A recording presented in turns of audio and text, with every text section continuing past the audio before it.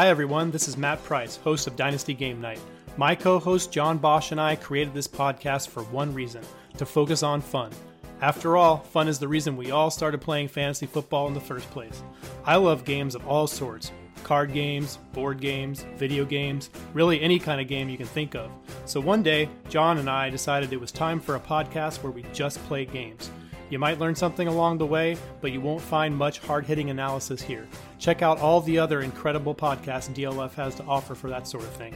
On Dynasty Game Night, our primary focus is to entertain. So if you like playing games or watching game shows, this might just be the podcast for you. We'd love for you to give it a listen and play along with the contestants and maybe even win a chance to be on the show.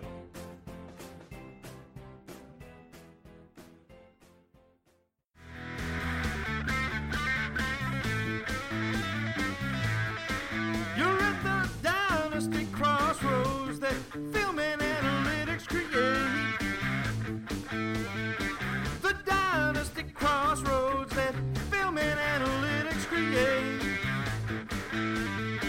Peter crunches numbers and Jake just grinds that tape. Hello and welcome back to the Dynasty Crossroads, a member of the DLF family of podcasts. My name is Peter Howard at PA Howdy. I'm your sole host these days, second day sitting here alone at the Crossroads, having fun out here, to be honest. It's not a great season for guests, apparently, unless you're every other podcast. I recently, I just went on the Dynasty Game Night podcast. If you want to see me get owned by the Zookeeper and John Bosch alike, I don't know, I felt like I hold my own. They didn't. They laughed pretty heavily. But I was also on the Open Bar podcast a few nights ago as well. If you'd like to check that out to see me get owned in a more social setting as well. Lots of being owned out there, which is great to see. A few different reactions to last week's podcast. One kind of divided by 50-50, which I guess is about right. Not everyone's going to like everything you do, so 50-50 is about right.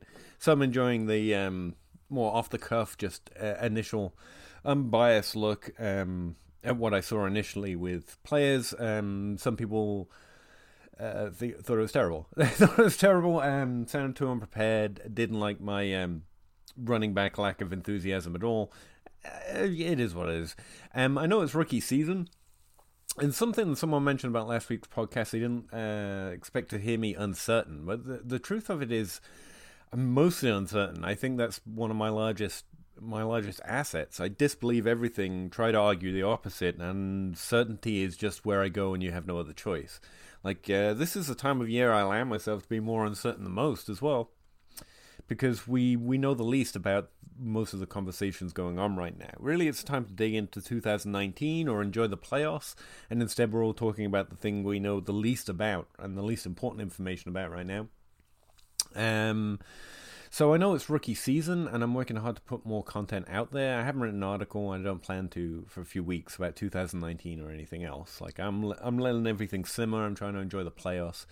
I actually have more classes starting for my actual job, and I have done nothing on that, by the way. So my students can blame you guys. I best get to that, I guess. But I've actually pushed out my NFL database update for 2019, combined with my market share database for college prospects. Like, that's all out there now. I'm still fine-tuning, as I always am. I want to run some new models and test some things, but mostly all my data's out there, including my red zone database and my updated AYards, which you can get free from AYards.com, but I do a few things with it and try and marry it to my NFL database. That's all out there. Just go follow my pinned tweet, whatever. And you've got access to it now. But I'm not going to do a lot of talking about rookies tonight. Sorry, I know it's a season, but like someone's got to slowly roll. And there are some interesting questions. I actually got one from someone who's a Patreon. That's not the only reason I'm answering it tonight or looking at it tonight. But it is a question I had myself, and I started to look at it briefly because I'm a terrible podcast guest. While I was talking on the open bar, I just started looking through some things, and some numbers popped. And so I'd like to give what I noticed about Juju's season, which might not be easily read right off the cuff just from his outright numbers or the fact he missed a bunch of games and only played in 12. And, everyone's going to talk about the situation, I guess, but his value is a really interesting point right now. I think it's dropping, and don't entirely agree with that. I do think my hopes for his value really obviously have not come true. I thought another solid season, even a top 12 season at his age, with his hype coming into this year, that could have promoted him to the Dynasty wide receiver 1, and we would have recruited instant value. That's clearly not going to happen, but the backup plan was always he's really young, and we already know he's really good. So that's where we're at. But I want to talk a little bit more in depth about his season, looking at some of his production numbers and the team production numbers as well. Just to sate some rookie curiosity, I guess. Like I said, my database is out there, but one thing I've been looking at running backs, I've just been digging down, looking at historical comps. Like I have a pre-draft model and a post-draft model, which obviously isn't relative to the 2020 class right now. We don't have combine data or draft capital data. But some things that I'm noticing, if you want a proxy, just a quick glance, which is really what we should be aiming for right now, just a quick glance of who they were in college. Yards per touch in my database proved not great, nothing's great, but a really interesting overview of the past 6 or 7 classes as I was looking at it, and so that's an interesting set just to get yourself a quick glance at who these players are and what they did in college. 2 noticeable exceptions were Le'Veon Bell and Arian Foster, just through the draft classes that I looked at. Both came up around 5.5 yards per touch, which isn't great. Like 6 or over was noticeably decent, 7 or over was good. And the top prospects in every RB class that I looked at were the most interesting from most draft classes of the last 6 or 7, like I said. Again, not a ranking, but it was an interesting overview, so I'd take a look at that. Edney, I think, came out in the top in this class so far in the yards per touch. And that's the other thing. So far, it's not just I haven't perfected the data or I haven't finished looking. Like, there are rookies that we don't even know we're going to be interested in yet. Despite this class being so long hyped, date of births aren't out. They're not on the list. There's always a surprise at the combine or a surprise in the draft, all 7. So we probably even don't have a full view, not just because of the ones that haven't declared, but the ones who are declaring or will declare that we're not yet including in our judgment. So another interesting point to put on the class, like it might expand. I would say, though, that I am seeing more of the depth that people have been talking about, like Zachary of the Dynasty Dummies podcast. A number of players in the running back class scored over 12 in my pre-draft model. Now, my pre-draft model, like I've told you, I don't trust my running back models, but I'm trying to put that in more context. If my pre-draft running back model was a person, like it could come in my house, it could hang out and come for a visit. If it came over too often, I would be like really annoyed it was intruding on my time, though, and I wouldn't let it alone with my kids while it was in the house. My post-draft model, I'd leave the room to go to get a drink. It's fine, it's safe, and it could probably come over whenever it wanted. For my running back post-draft model, pre-draft model, probably not. If that puts any kind of extra context on what those two do for you, or do for me, that's kind of the way I think of them. It's allowed in. I don't think it's untrustworthy. I think it's fine. I think it's a good person. I just hope it doesn't come around too much, and I wouldn't leave it alone with the kids. That's all I'm saying. And also for the running back, because in the pre-draft model, like 2 players scored over 14. It's basically on a scale from 0 to 14. It's basically the scale. Over 14 points in my pre-draft model is fairly rare. The max any class has ever had is 2 players, and the 2020 class has equaled that. And so that's a sign that there is some of the ceiling that some people have been talking about. But again, as I posted on Twitter, like a lot of the players that score well in the pre-draft model, again, where I'd let it in my house, but not alone with my children, like, some of the better prospects outside of like Dalvin Cook and outside of Saquon Barkley that score in this range, they're like Justin Jackson and Brian Hill, who I was excited about too, but I'm really hoping like the players don't go that direction, drafted behind other backs low in the draft. That's still a potential, even just looking at my pre-draft model. All right, enough rookies. Let's talk about some non-rookies for a second, shall we? So Juju Smith-Schuster. You may notice they didn't quite have the season a lot of us were hoping. Where did he finish overall?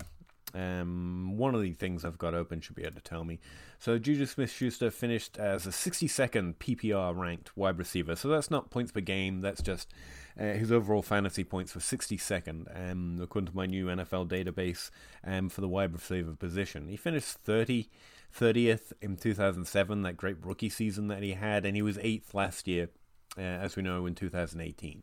So a precipitous drop. He did only play 12 games, not 14 or 16 like he did in the season before. We know he was hampered a little bit, but I'm not really looking to take that excuse. Even with 12 games with the type of player I think Juju Smith-Schuster is, he definitely should have outproduced what he did. Let's just accept that.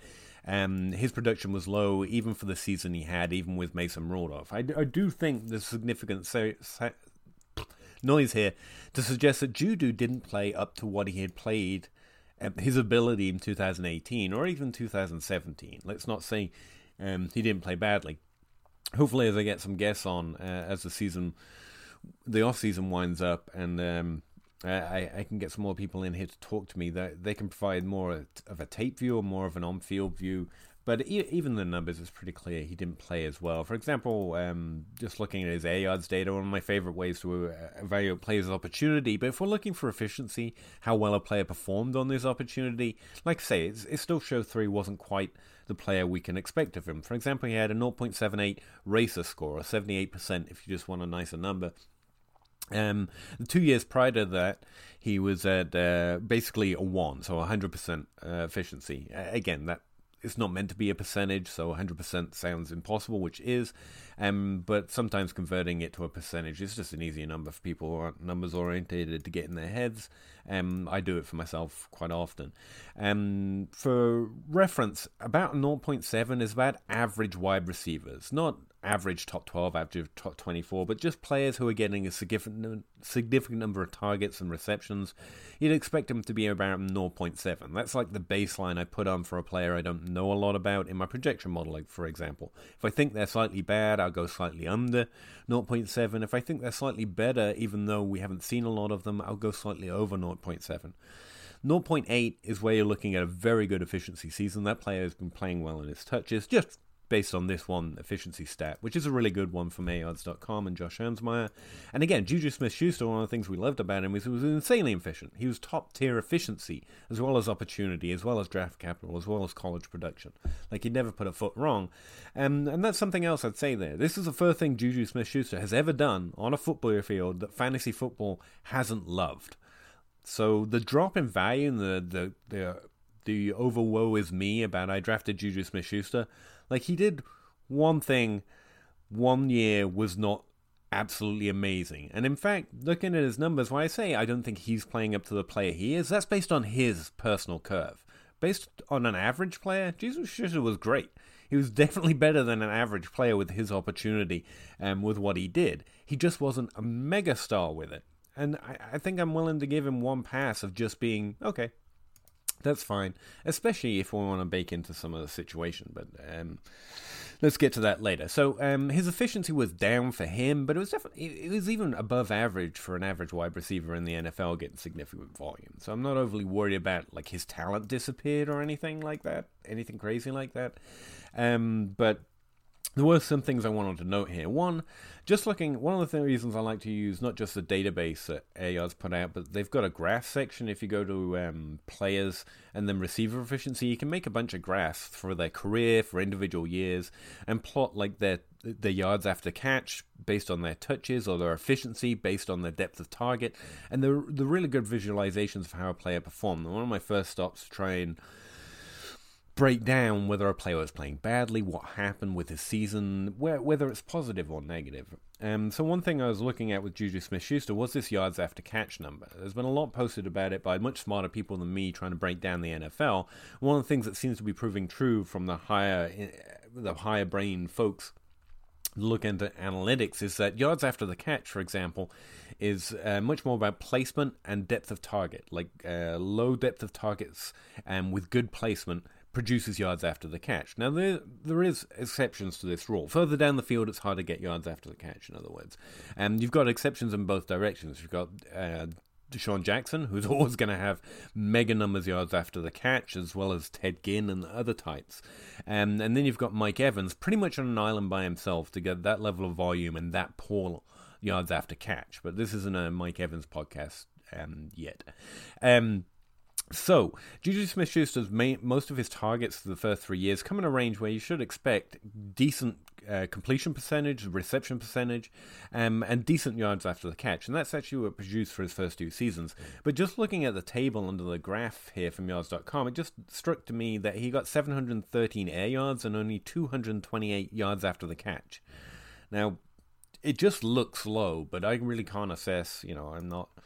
Numbers don't roll off my tongue, right? I have to go investigate that in context. So what I went and did is found out what percentage of Juju Smith-Schuster's receiving yards were actually yards after the catch. And in 2019, again, percentages are just easy for a layman like me. Let me see if I can get the order right here. In 2019, about 41.5% of his yards came after the catch. His receiving yards came after the catch. So that was interesting, but I needed to put that in more context. So what I did is I looked back at his past 2 years. In his rookie season, 48%, or pretty much 49% of his receiving yards were actually yards after the catch. And in 2018, last year, his top 12 season, 46.9%, so again, pretty much 47%, of his receiving yards came after the catch. So that's like a 5 to 6, 7% drop in terms of his receiving yards no longer coming after the catch. So there was a significant jump in yards after the catch, and considering what those higher brains have been talking about with placement and ADOT, that gave me somewhere to get into what could have been causing that. So I was looking at his ADOT, and this first year, it's the lowest ADOT he had in his career so far, it's 8.4. But the following 2 years, they've both been 10.3 and 10.2 in order from 2017, 18, and 19. So with the loss of Antonio Brown, I definitely think his targets got pushed further down the field, like lots of people predicted.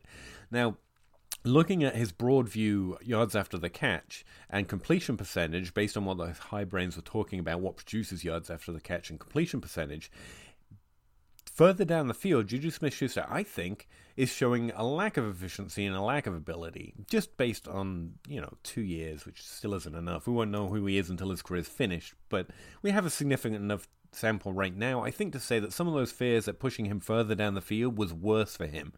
Now, a lot of people that viewed him on tapes suggested that. I couldn't really see it in the numbers I looked at, but I just knew he was good, and for the first few years that worked out well. But I definitely think some of those concerns were borne through in 2019, this last season. But again, bake into the situation to adjust for that a bit. I definitely think Juju Smith-Schuster has more to do down the field than we've currently seen. But it is interesting to see that borne through with some of the completions percentage compared to average numbers. Now, again, his ADOT, the average depth of his targets beyond the line of scrimmage, was about the same as it was last year, even with the loss of Antonio Brown. So it's not like he was pushed ultimately down the field. And again, the reason I'm pointing that out is because Juju probably should have done better with a player that we know he is, and that's where I'm taking that point from. His ADOT wasn't so far down the field that he was playing in such a different role that he shouldn't be able to do more of what he's typically capable of. But we know these things happen in regression. You can't hit 10 out of 10 every time. And like I said, this is the first time Juju Smith-Schuster hasn't been batting 9 or 10 out of 10. So let's be harsh on him in context, shall we? Anyway, just to go a little further into the context, like this drop of 5 to 6 to 7% of his receiving yards coming no longer after the catch, like a 7% drop in his receiving yards being before the catch, essentially, what he was delivered rather than what he produced after he caught it. I wanted to know, in context, is that typical for most wide receivers? Like 48.9% in his rookie season, the 49% of his receiving yards came after the catch. Is he overly dependent on yards after the catch, and that's what happened last year? The drop in it seriously hurt him because normally he's producing more yards after the catch. And there's a lot of way of looking at that, and I was just using the air yard database, and an interesting quirk of the air yard database and why I normally marry it to my own NFL database is the positions, like wide receiver, running back, tight end, they seem to get defunct really quickly. Like by the time you get to 2019, if you go download the air yard database right now, like almost everyone is listed as unknown. Like Arian Foster, Rob Gronkowski, these guys are listed as unknown. Pretty much if they retire or aren't in the NFL anymore, they lose their position designation. I really wish they'd fix that, but they're putting out so much great content, I'm not going to complain ever. So that means that doing an average the way I did became tricky, but I think I did figure out a formula to get a pretty good perspective on what most wide receivers with their type of volume, with Juju Smith-Schuster type of volume, should do. So not to bore you with it, but that's essentially what I looked at. I broke down the average yards after the catch for wide receivers with Juju Smith-Schuster's type of volume and production every year. All right, let's not cross your eyes by trying to read you a list of numbers on a podcast. This isn't a video, and you're not looking at the numbers, and I know that can be difficult, but essentially what I found is that the average yards after the catch for most wide receivers with Juju Smith-Schuster's volume, with his type of role, is about what he's been doing. In fact, he's a little under-dependent on it. So he's not getting as many yards after the catch as the average player with his type of volume. Now, you could think Mike Evans, but to put this in perspective, I'm talking about 1 or 2% less than average. Mike Evans gets 20 to 30% less than average wide receivers with his kind of volume in yards after the catch. Like, it's phenomenally low. And again, not a Mike Evans podcast. He produced really well this year. Again, for his second time, yeah, you go Mike Evans. But again, different players play different ways. And taking in a little bit of variance here because of the positions, I think Juju Smith-Schuster's yards after catch is typically about normal for a player with his type of volume. That's essentially what I'm telling you. But in 2019, it was significantly lower, like his yards after catch compared to his receiving yards. To be fair, you should expect it to be slightly less than average, since his dropped compared to his own average. And in fact, it did. It was about 10%, just under 10% less than wide receivers with his type of volume in yards after the catch. Now, going back to what those high brains were thinking, there are two things that essentially explain yards after the catch, apart from Mike Evans, who's just weird. You've got placement and ADOT. And whereas ADOT was almost identical to last year, and he's still getting a lower percentage of his receiving yards after the catch, and a lower percentage compared to average after the catch, what's left is placement. And that brings us back to something that I normally don't do, which is talk about the situation and the quarterback. Ben Roethlisberger was down, bless him, and Mason Rudolph was in. Yeah, kind of bless him. Bless his tiny little cotton socks. And he was nowhere near, obviously, the quarterback Big Ben is, and I don't think he was able to produce average quarterback numbers, which every wide receiver needs average, or they're already struggling. Very few wide receivers can elevate by themselves. Is Juju Smith-Schuster one of them? I think so, but based on his one opportunity when the rest of the team was definitely below average, he didn't elevate himself, let alone the rest of the team. And that is concerning. I think that's where the value concerns and drop on him comes from. But reading into the situation further, considering it to be more about ball placement, considering it to be more about he lost games and the team was struggling, that for me pushes it the responsibility of further away from what's Juju Smith-Schuster's ceiling and more onto this team was in serious disarray for a lot of different reasons. So I dug into his raw numbers instead of just looking at air yards and ADOT and all that stuff a little bit more.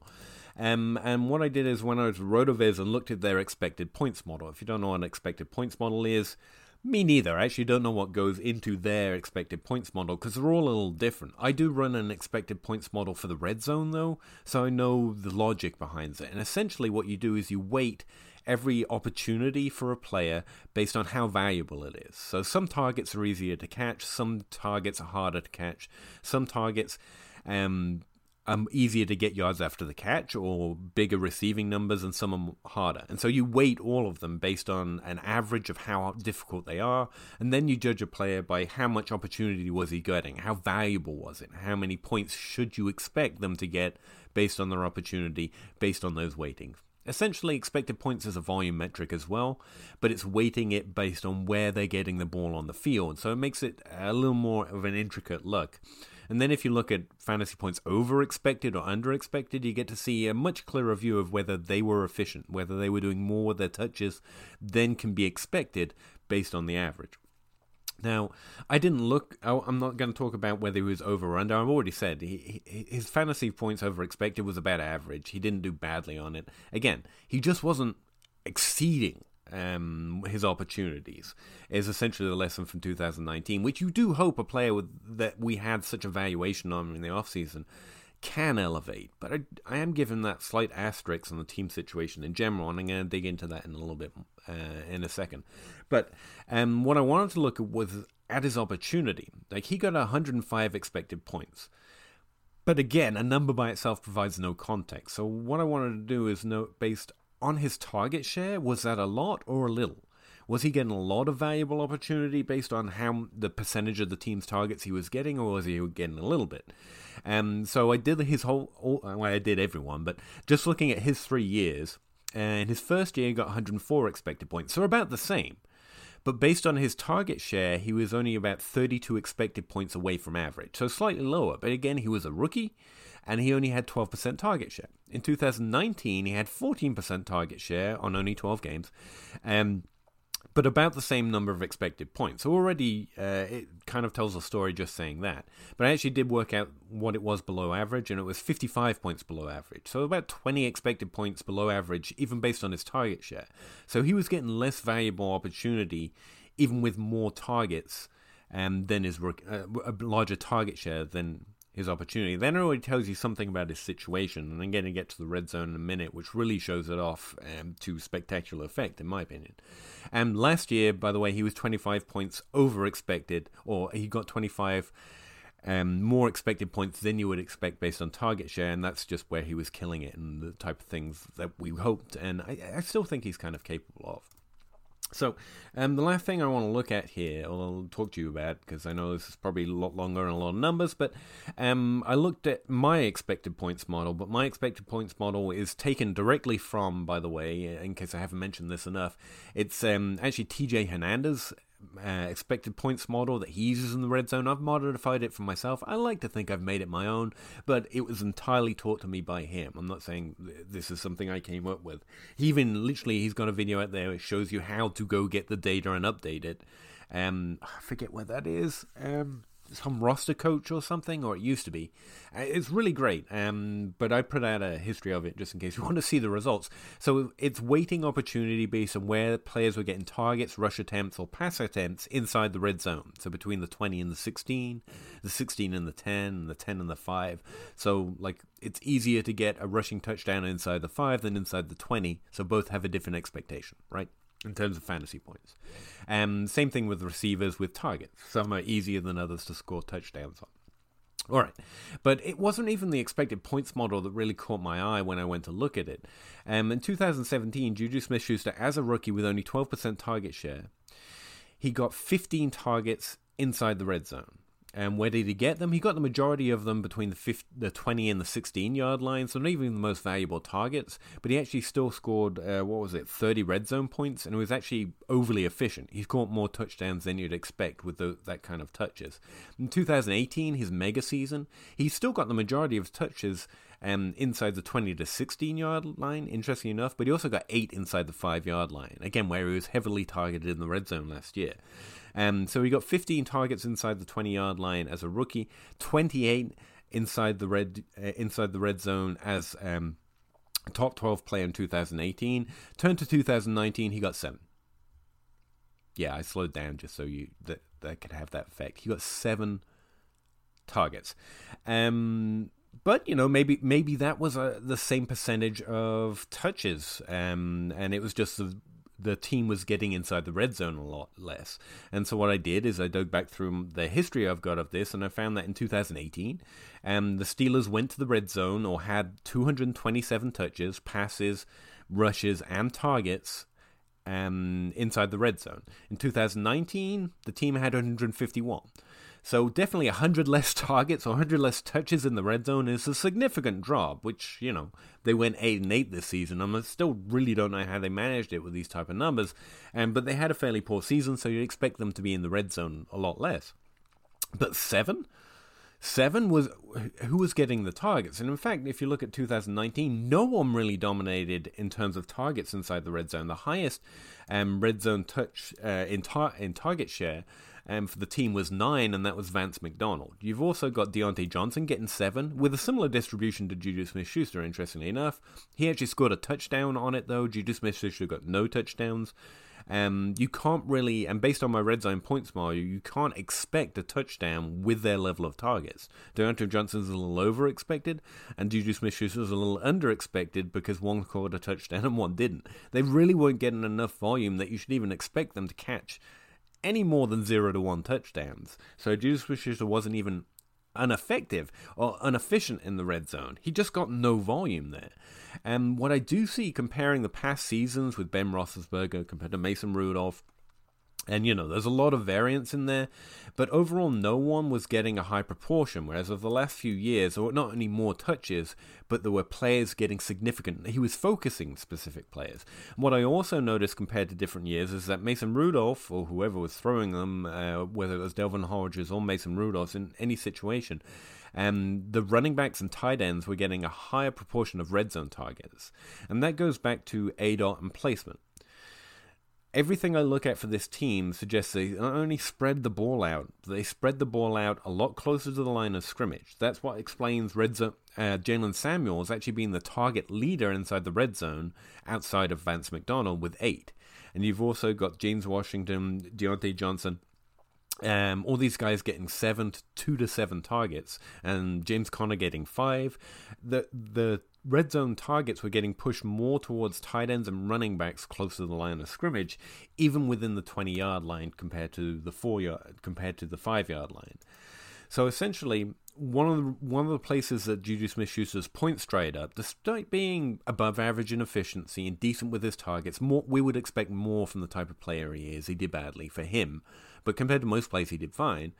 But you can't score points without the ball, and he literally wasn't being thrown the ball, despite what expected points were showing us, that he had 105, which is similar to what he did in his rookie season. Like, inside the red zone, they were gone. He had no targets, basically, or no targets that we could expect him to score touchdowns on, and touchdowns are where the majority, oftentimes, fantasy points come from. So the red zone breakdown of the Steelers as a team, and remember, Deontay Johnson did really well this season. Like, that's a prospect we were iffy on, but kind of liked coming in. Lots of people like, because we went to the Steelers and they have a weird process, but he did produce well in college, and him showing this well is really positive for him. I'm not taking just as a flyby here. Let's point out Deontay Johnson did really well, certainly better than DeAndre Moncrief. So he's someone that we should definitely be interested in Dynasty. But I still think Juju Smith-Schuster seems to be the one. I do think he has a higher upside. And overall, going back to just what I think of receiving opportunity, Deontay Johnson being good is good for Juju Smith-Schuster. If Deontay Johnson can keep improving, that's even better for Juju Smith-Schuster. So it doesn't bring me down on Juju. If anything, it gives me more hope the situation can improve, and that can help Juju Smith-Schuster. So what it all comes down to, and that's probably where most people are going to take it, let's face it, this offseason, is will the team improve? Improve is a strong word, or maybe it's an overly harsh word. Like Mason Rudolph, for all the fun we could have at him, and I'm sure we could, he said some not so nice things, or some people said some not nice things to him. I honestly have no idea. But as a player, I think he was below average. Could he improve? Sure. Could Ben Roethlisberger come back? Yes, in which case that would be a vast improvement, because that quarterback is above average, which is always positive. But I think even another year in the system, having played more with Mason Rudolph, with Deontay Johnson coming on, even before we really dig into the Steelers in 2020, there's enough reason to expect that the team shouldn't have as dire problems getting into the red zone as it did this year. I do think that if it remains Mason Rudolph, we have concerns, because his tendency in his small tenure as quarterback has been to throw inefficient, poor passes close to the line of scrimmage to other players, which tends to be a sign of a player not being able to, to steal a film term here, make the big throws. Now, hopefully someone will come on and say that's not what's happening on tape, Pete. Mason Rudolph can make big throws, and maybe he can, but he's spreading them to Jalen Samuels overly compared to the team average and compared to most teams. And no one's getting focused highly enough, despite the fact we know at least Juju Smith-Schuster and apparently Deontay Johnson are significantly distanced themselves in target share, that we know these guys are better than the majority of his options, but he's not finding them in the red zone. And a lack of red zone opportunities, because the team was struggling anyway, if we need more answers to that, compared to last year or most NFL teams. So I just realized I've gone past the 30-minute mark. Normally I try to get under, especially when it's just me. So I'm going to leave it there. There's more you can say. I'm interested to see what other people find, but that's what stood out to me when I started breaking down Juju Smith-Schuster's role. Now, I do think there's some of the ceiling where the situation is uncertain, but that can spike both ways. Uncertainty means it can spike up, it can spike down. So there is still upside there. I am more concerned with him. I think it's less likely he's a top 12 receiver when this offseason, I really thought he was, top 5 fairly easily based on what he had done before. But I am trying to remember more than anything else, this is the first time he was below his personal average of elite. And that's not bad. That's really not terrible. Remember, like I said about rookies, we're about to spend 3 months discussing players who might be good that we know almost nothing about. So So the one thing I want to keep in mind is, the one thing I do know about Juju Smith-Schuster, he is definitely good at the NFL level. He's definitely been elite at the NFL level. And he's actually only produced one season less than being elite at any level. I'm not panicking on Juju Smith-Schuster, and if there's a buying window, yeah, I'm open to it. But let me know. Contact us at Dynasty Crossroads on Twitter. Own me there too. There's not enough owning me on the Crossroads, and being owned on every other pod I come here, no one owns me. So please, let me know why I'm wrong, how you feel. Or if I didn't answer a question or interested in another aspect of Juju Smith-Schuster's 2019 and I didn't get to it, let me know, and I'll try and address that one too. But thanks, guys. I will talk to you again next week, and see you next time at the Crossroads. Bye.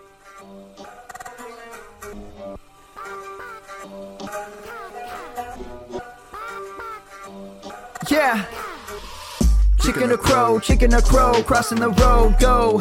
Clicking a poll, Twitter is gold, player unfold, so Jake on the Tego and Abe on the plays, no. Pete enumerates the plays, they're analytical.